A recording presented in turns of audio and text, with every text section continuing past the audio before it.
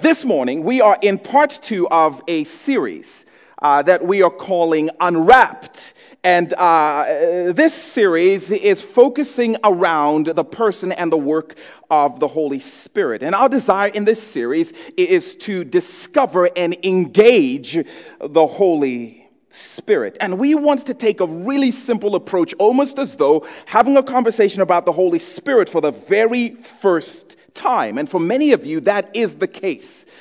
You've never really processed conversation regarding the Holy Spirit. This morning, we are going to take our first step into a conversation about what are referred to as the gifts of the Holy Spirit. And I just feel it's fair to warn you that when it comes to the drama and the tension and the controversy surrounding the conversation about the Holy Spirit, nothing causes more of the chaos than a conversation about the gifts of the Holy Spirit. Even as I said, we're going to start to talk about the gifts of the Holy Spirit. Different ones of you sighed differently. You had different thoughts and different expressions as you contemplated potentially entering into some murky waters. This is some tense stuff. Because you get somebody who says, wait, hang on a second. You believe in the gift of tongues? Devil worshiper. And then you get somebody saying, wait a minute, you don't speak in tongues? Are you even saved, bro? And you can start to see why the are you even saved and devil worshiper have a difficult time worshiping in the same place. Wait a minute, you believe in the gift of prophecy? That doesn't make sense. If the Bible has been completed and we have the Word of God, what do we even need prophecy for? Y'all are crazy. Well, I have a word from the Lord for you right here, sister. Right? This is a tense area of conversation. You still believe that the gifts of healing are operable today? Have you not been paying attention to the advances in the medical world? What do we need gifts of healing when we have all of these medical advances? It is a volatile conversation that often leads us to these tense places of disagreement where we say, the best thing is if you and your tongues go over there with the charismatic crazies, and we will stay over here with our frozen freakiness, and we just will start different denominations. But if you're really spiritual, what you do is you say, I'll tell you what. Let's just eliminate any conversation about the Holy Spirit and any conversation about his gifts, and then everybody can get along because we've discovered the source of the problem is actually the Holy Spirit and the gifts. So if we can just remove them from the conversation, we'll be good. And then the church decides we're just not going to touch these hot topics. So anyway, we want to talk about the gifts of the Holy Spirit. Like we said last week, one of the reasons we want to step into this series is because we as a church want to refuse to shy away from something that is biblical because it runs the risk of being controversial. It's in the Bible, and so we want to talk about it. And as we said last week, as much as we might hide behind the controversy, behind the conversation about the Holy Spirit, if we as a church only leaned into a fraction of the things that the Bible is clear about when it comes to the Holy Spirit, forget everything controversial. If we just started to practice the things that are clear about the Holy Spirit, we would be catapulted into an entirely different spiritual orbit. And I don't know about you, but I want to be catapulted into those places that the Lord has for us. If we even took one step in the direction of the things that are clear about the gifts of the Holy Spirit, we would find the church moving into these deeper and richer places. So we want to start a basic conversation about the gifts of the Holy Spirit this week, and we'll continue it next week. Now, I think I probably felt a little disappointed when I opened the Bible and found that we are not actually as original as we might think. All of this tension and all this drama and all of this controversy around the Holy Spirit, we are not the first to have it. We're not the first to duke it out. Dating back as far as the first century, this was an area of contention in the church. In fact, if you have a copy of the scriptures, meet me in 1 Corinthians chapter 12. We're going to find that church in the first century was dealing with tension and drama around the gifts of the Holy Spirit. And we want to kind of eavesdrop on some of what the Apostle Paul writes to the Corinthians to give us a sense of what the scriptures have to say as we move forward into this conversation. So 1 Corinthians chapter 12, we'll start at verse 1 and we'll just pause to make observations as we walk through the passage.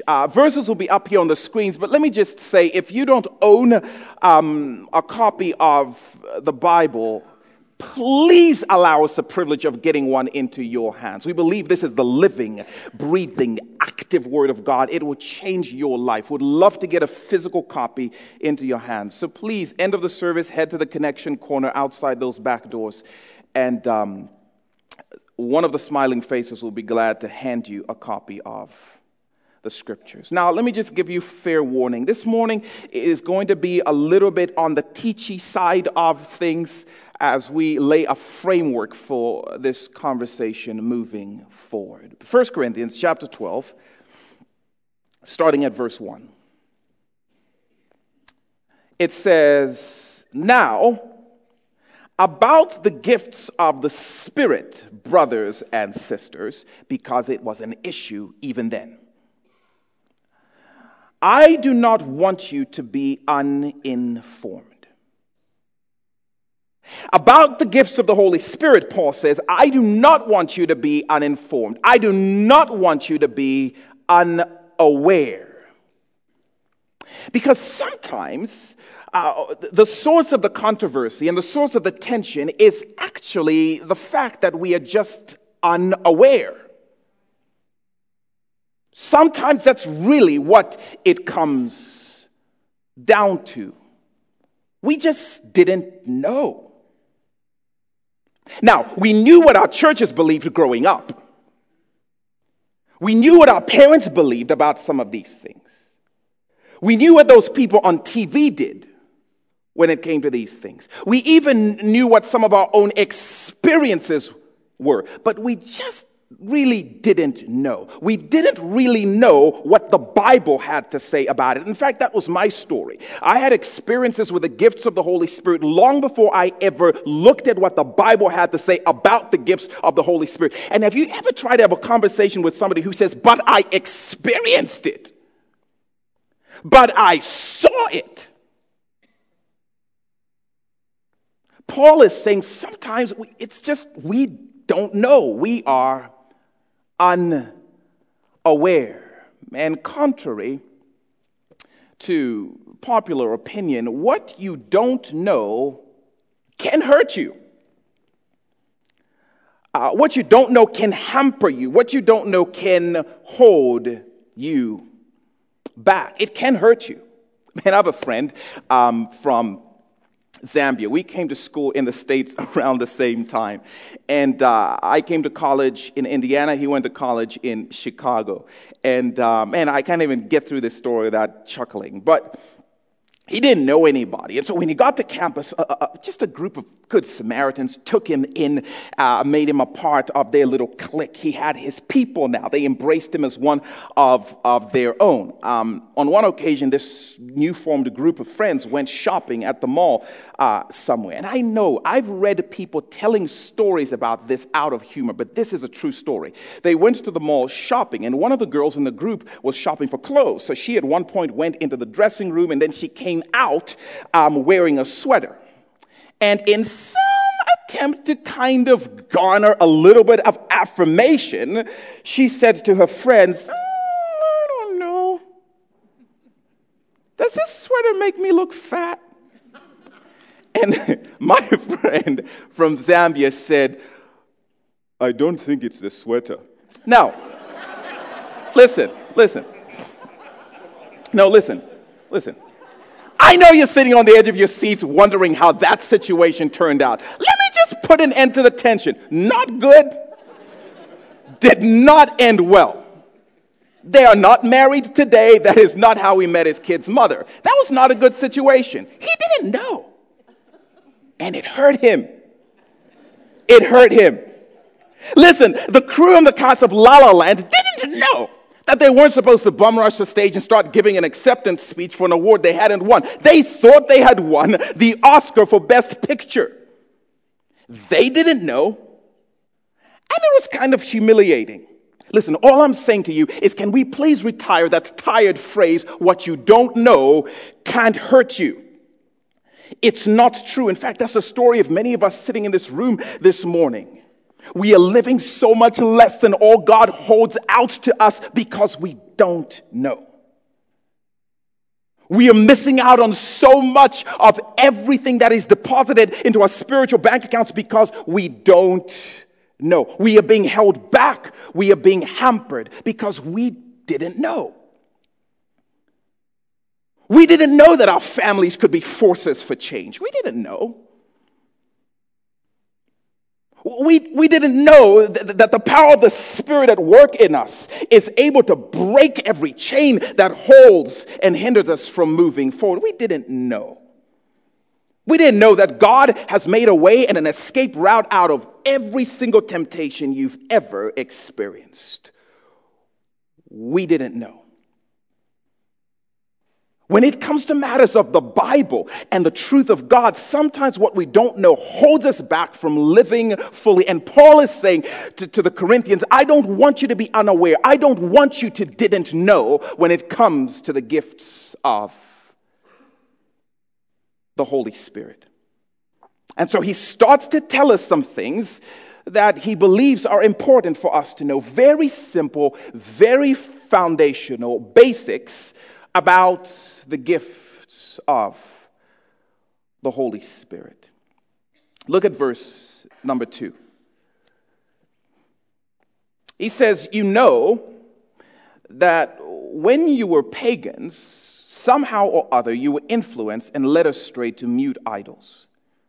Therefore, I want you to know that no one who is speaking by the Spirit of God says, Jesus be cursed. And conversely, no one can say Jesus is Lord except by the Holy Spirit. So Paul drops some really deep theology on this situation right here. But here's the point I really want us to dial in on. As we start a conversation about the gifts of the Holy Spirit, I think one of the first things that we ought to know is if you're a follower of Jesus Christ, you are gifted.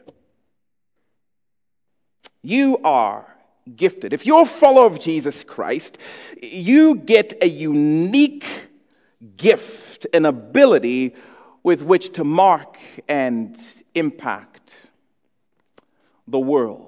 And here's how Paul communicates that truth to anyone who might be wondering, does that apply to me? I mean, this conversation about spiritual gifts, do I have a spiritual gift? Here's how Paul communicates this truth, almost by asking the question, well, can you say Jesus is my Lord? Yeah, then you're gifted. Because if you can say that, that is evidence that you have the Holy Spirit. And the Holy Spirit doesn't come empty-handed. He brings with him gifts. And we'll see that continue to play out as the passage unfolds. And his rationale here is, listen, no one can say Jesus is Lord apart from the Holy Spirit. Now, you can say God is good. That's one thing. You can even say Jesus lived. You may even go so far as to say Jesus died. You may even take it a step further and say Jesus rose from the dead. You may be able to say, I go to church. You may be even able to say, like the demons, I believe in God.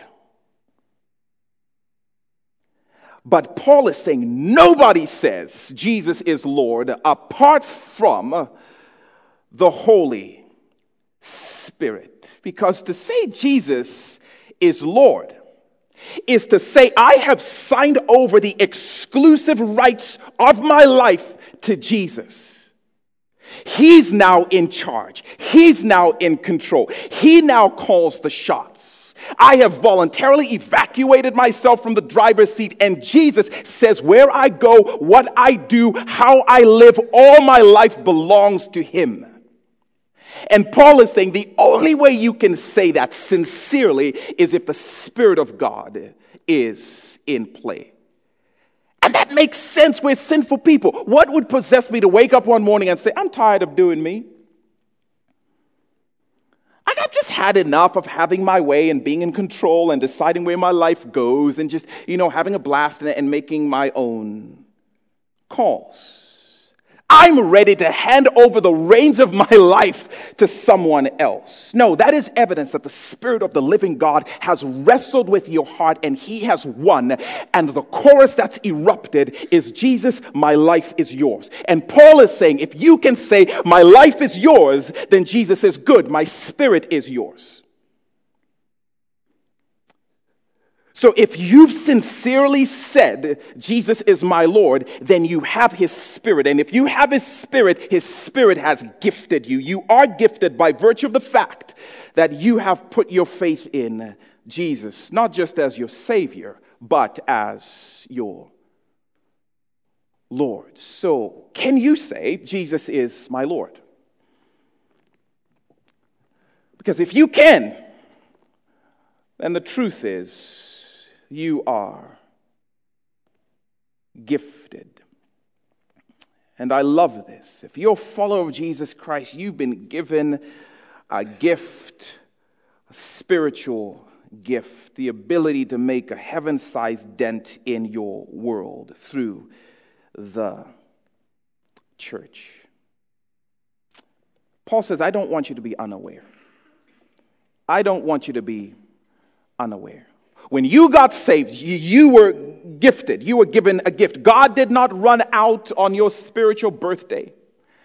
God did not miss you. God did not overlook you. God did not forget you. He made sure by his Spirit that you are gifted. You may not have a high sense of self. You may not walk around with a swaggerish confidence, but you have a gift from the Spirit of God. You may not even yet know what it is, and I'm so excited to discover with some of us what those gifts might be. You may not know what it is. You may never have used it, or maybe you've stumbled into it and had no idea what it was you were doing. Regardless, you have a gift.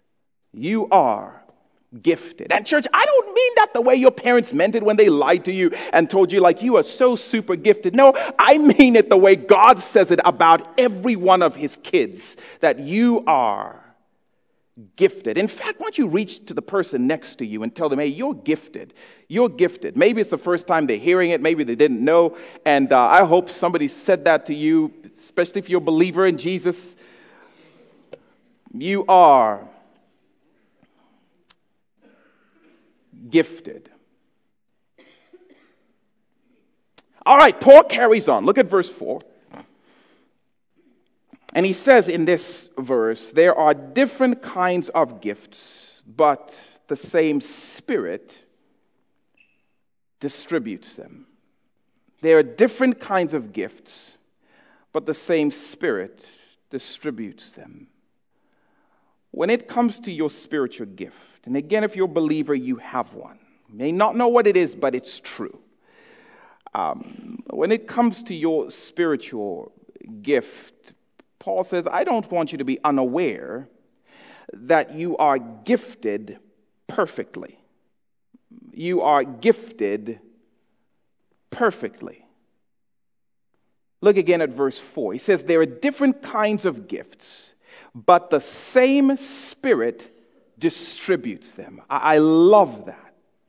Every one of you gets a gift, but you don't get to decide what gift you get. That is far above your pay grade.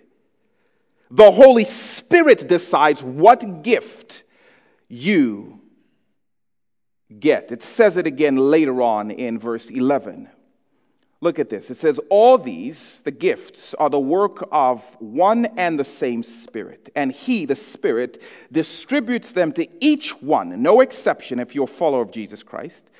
And He does this just as He determines.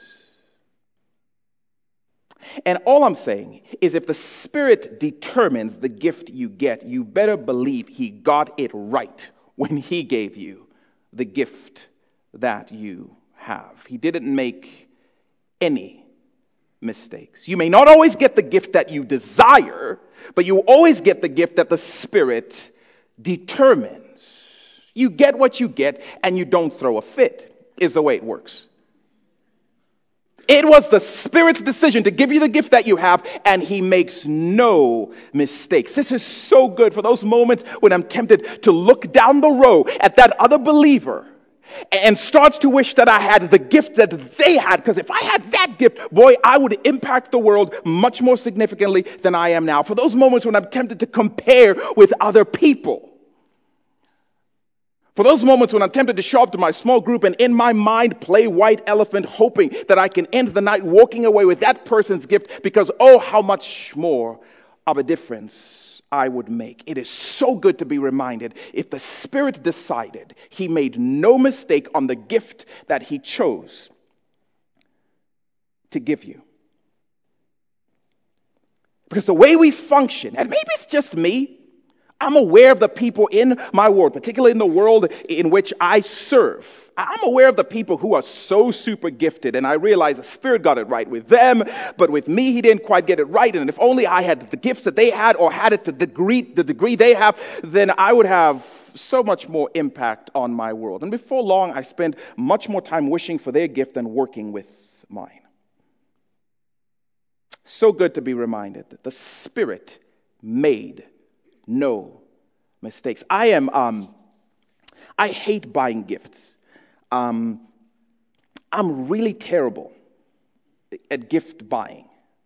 I may know you well, and if I have to buy you a gift, I'm probably just going to opt for, just like a gift card, so you can buy your own gift and be happy with it. In fact, better yet, I'm more likely to give you a gift card to the Tennis Warehouse and hope you don't like it, so you re-gift it to me, and then I can use it, because I like the Tennis Warehouse. This is the gift-giving thing. That's not my love language. So I don't speak it well. I don't speak it fluently at all. Plus, on top of that, I just don't care that much about you. But here's the thing. My sister-in-law,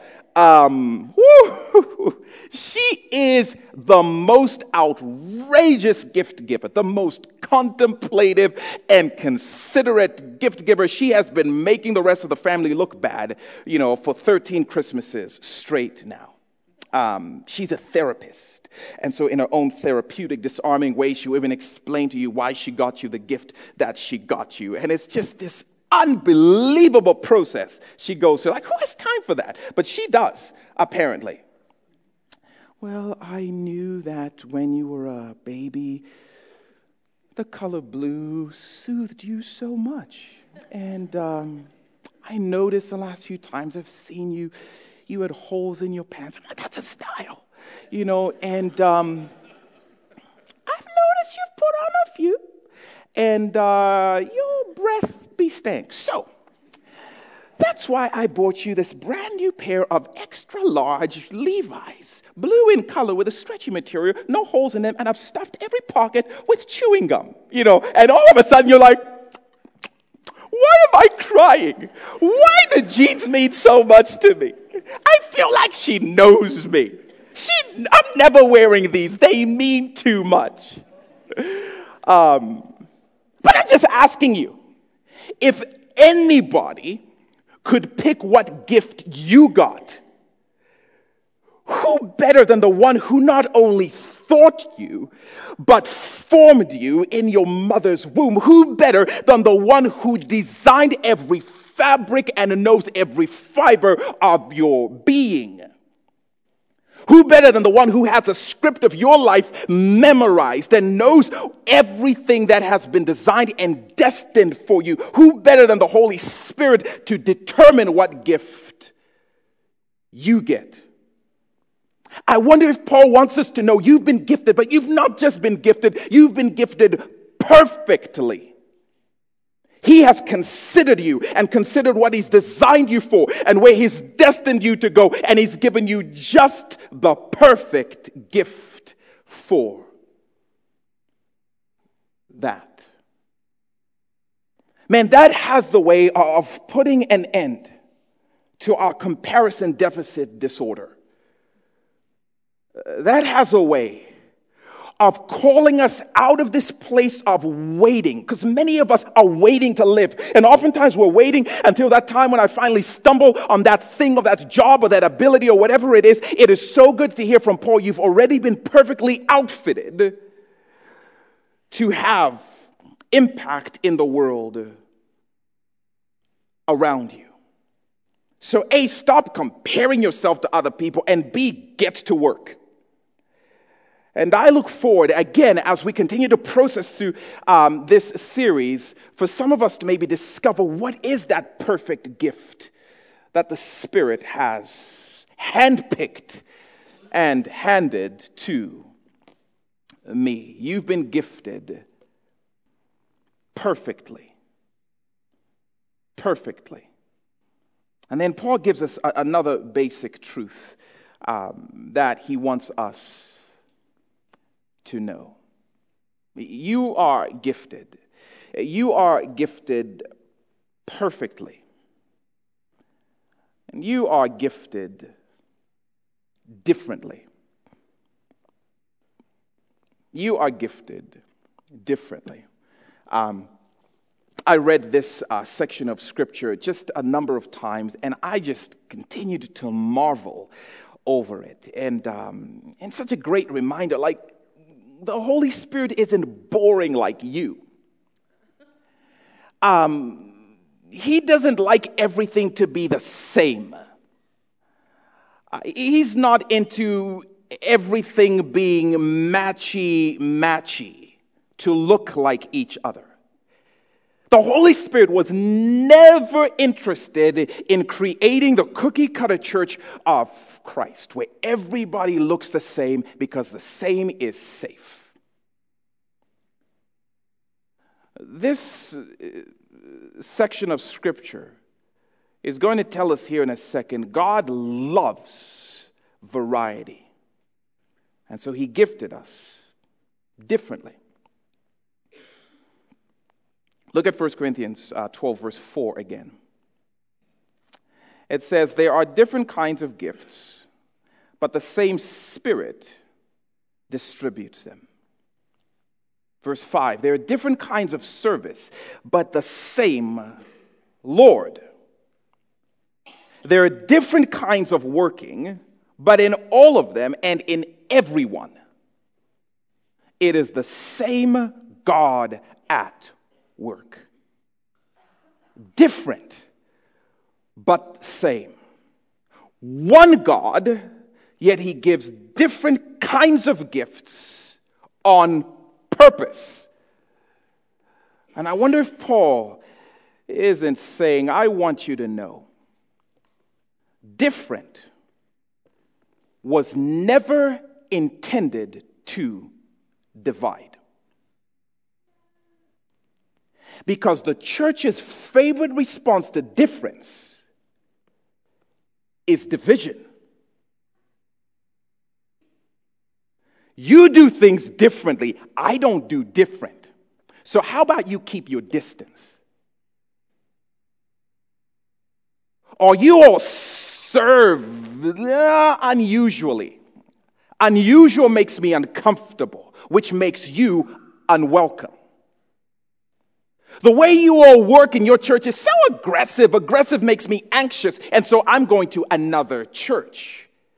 Difference has a way of stirring in us such discomfort that it causes us to divide. It causes us to become suspicious. It causes us to stand at a distance from each other. And I wonder if Paul isn't in this passage assuring us different was not intended to divide. In fact, the opposite is true. The different gifts are designed to show off the brilliance and the beauty of the one God who works in all of the different gifts.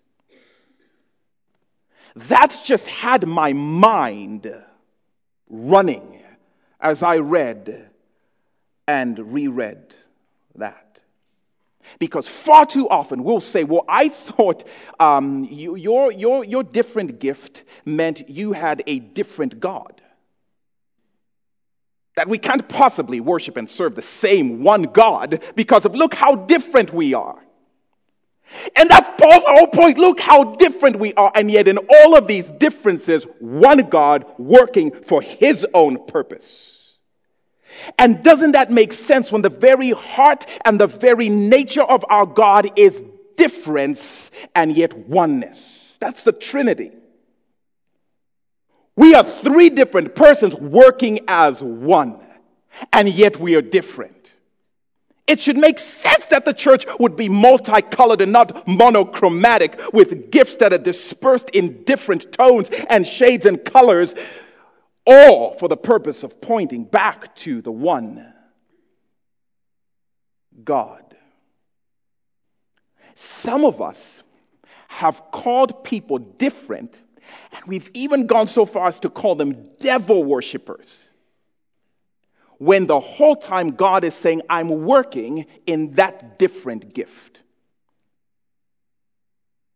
And it made me cringe because I thought, oh Lord, what have I said about you if you're at work in some of these different gifts that I've completely discarded? But we'll come back to that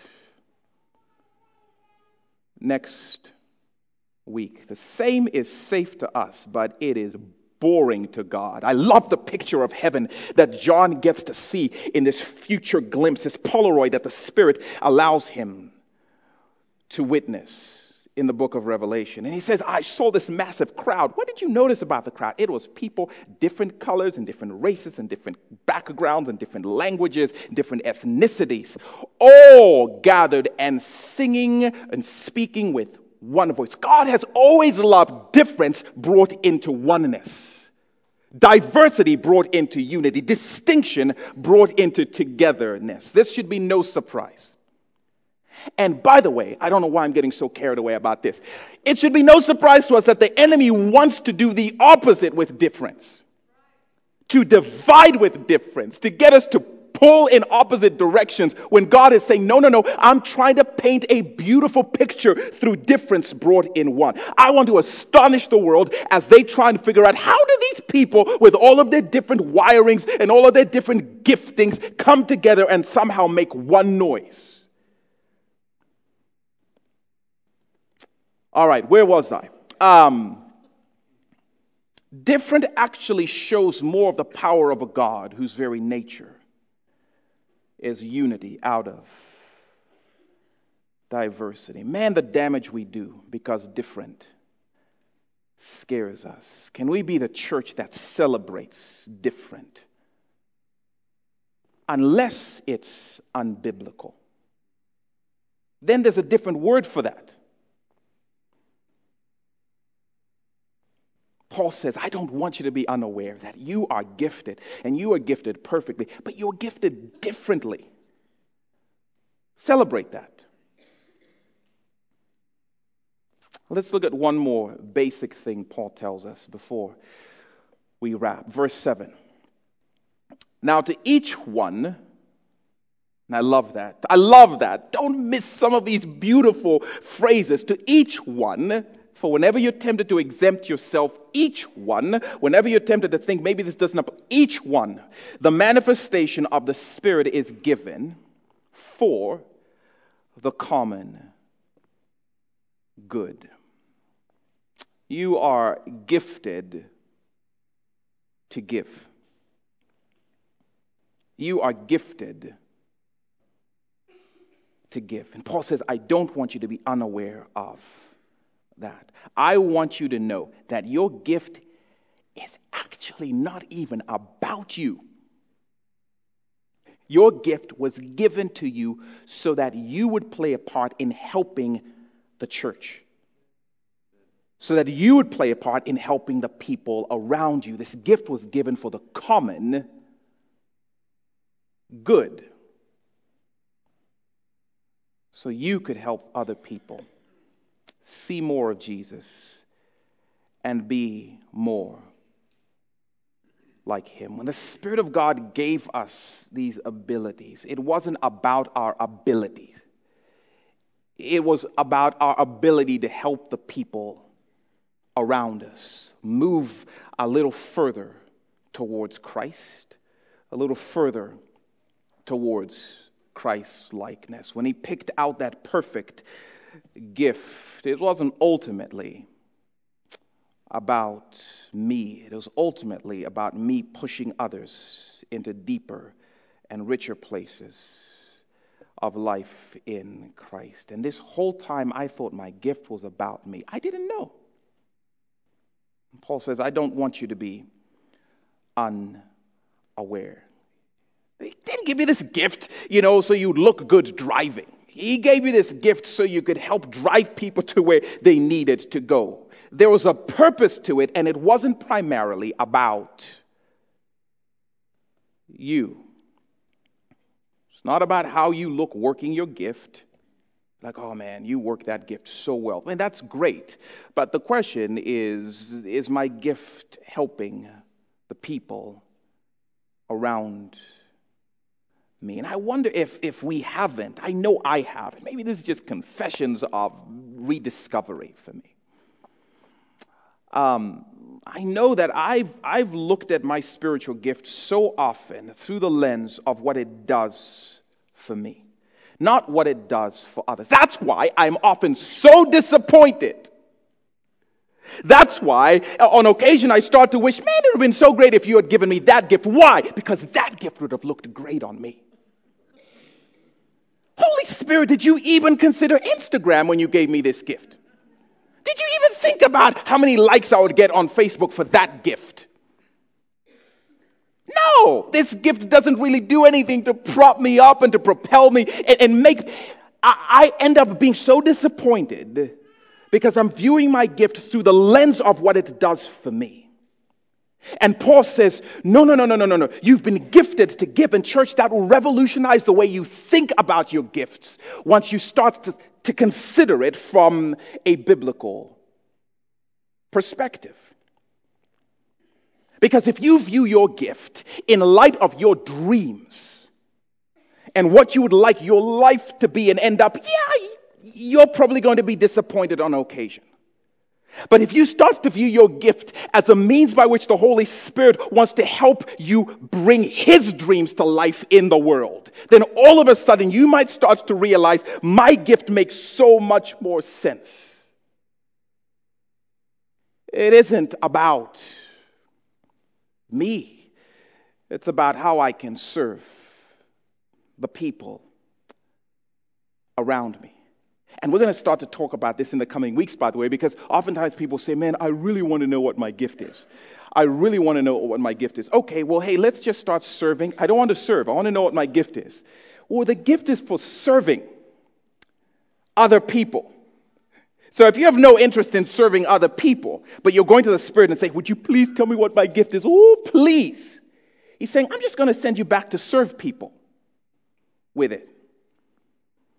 And I think there's something so significant that happens when we start to realize this thing isn't even about me. And so all of a sudden, I'm not going to be looking at you and saying, well, does that gift belong? Or does that gift make me uncomfortable? I want to know, does that gift help other people soar towards Jesus? Because the thing we're going to start to see is the Bible doesn't even give us all the gifts that there are. It's not exhaustive.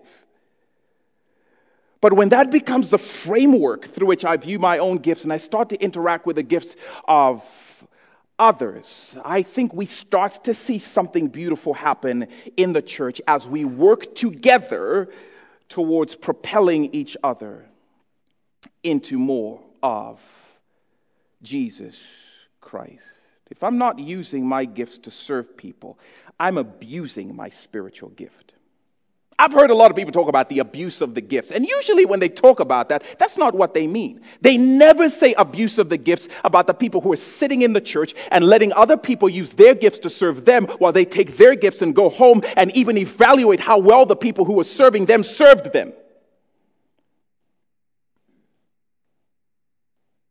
I think we ought to talk about the abuse of gifts unused to serve other people. Because that's what the gift is for. It's given to give. If I'm not giving it away, then I am misusing it. And can I just pause and say, I am so thankful for this church. I'm so thankful for how rich this church is because there is a movement of you people who just get that. In fact, even as we sit in this room, there is a wave of volunteers in the kids' wing doing God's work, if you ask me, using their gifts to serve, and the church is richer because of it. When we were wrapping up the first service, it started pouring, and even as it started pouring, I saw some of our volunteers exit the building, and I knew where they were going, to the parking lot, to help you find your spot in the rain, using their gifts to serve. This church is so much richer, so much fuller, so much more beautiful because of those of you who serve. Can I just pause and say thank you to you folks? Thank you to the volunteers who continue to serve. And can I also say thank you to those of you who serve organically in ways I don't know, but you are using your gifts to help the people in the world around you. That is a beautiful thing. And I think Paul would want you to know you are having more impact than you may even realize. There is a team that is forming, a team that in essence is saying we want to figure out how we can better serve our people. And we want to take things off the plate of the staff. And we just want to do as much as we can to care for the folks around us. And so they've started to form. I can't tell you much about them yet because they're still like a secret society. I don't know the handshake yet, but I'm sure that's going to become more apparent. And it's just beautiful to watch people step in and step up and serve. And I can only imagine as these different people with their different gifts start to serve together, something in the world starts to shift and people start to look at the church in more compelling ways because these different people are working together to serve each other and the trickle effect, serving the county, serving the city around them. It's an amazing thing. Okay. Next week, we are going to start to talk about what I'm sure some of you have been wondering for the entirety of this message. Well, okay, what are these gifts, though? Like, what are they? And so we're going to start looking at what some of these gifts are. And if you read through the rest of this passage, I would encourage you to do that, by the way. You're going to start to get a sense of some of the things Paul lists. And he lists things like tongues and things like prophecy. And we want to ask, are these gifts operable? Might it be that I have this gift and I've not dialed into it? Might it be that I thought I had the gift and I've been using it, but we want to talk about all of that. Because how amazing would it be if all of us who've been gifted understand the way we've been perfectly gifted and differently gifted and we start to give our gifts away? The church grows and builds itself up in love as its people discover their gifts and do their work. And so, Spirit of the living God, thank you for gifting us. Thank you for wrestling our hearts and causing us to be willing to say Jesus is Lord. And now we pray, Lord, even for those in different places in the journey, that you would bring light to the ways in which you've gifted us. And that you would bring us back to your word as the script that ultimately dictates what these gifts are and how these gifts are ultimately to be used.